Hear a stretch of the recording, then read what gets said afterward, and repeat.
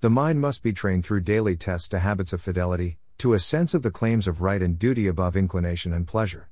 Minds thus trained do not waver between right and wrong, as the reed trembles in the wind, but as soon as matters come before them, they discern at once that principle is involved, and they instinctively choose the right without long debating the matter. They are loyal because they have trained themselves in habits of faithfulness and truth. Testimonies for the Church 322, 1872.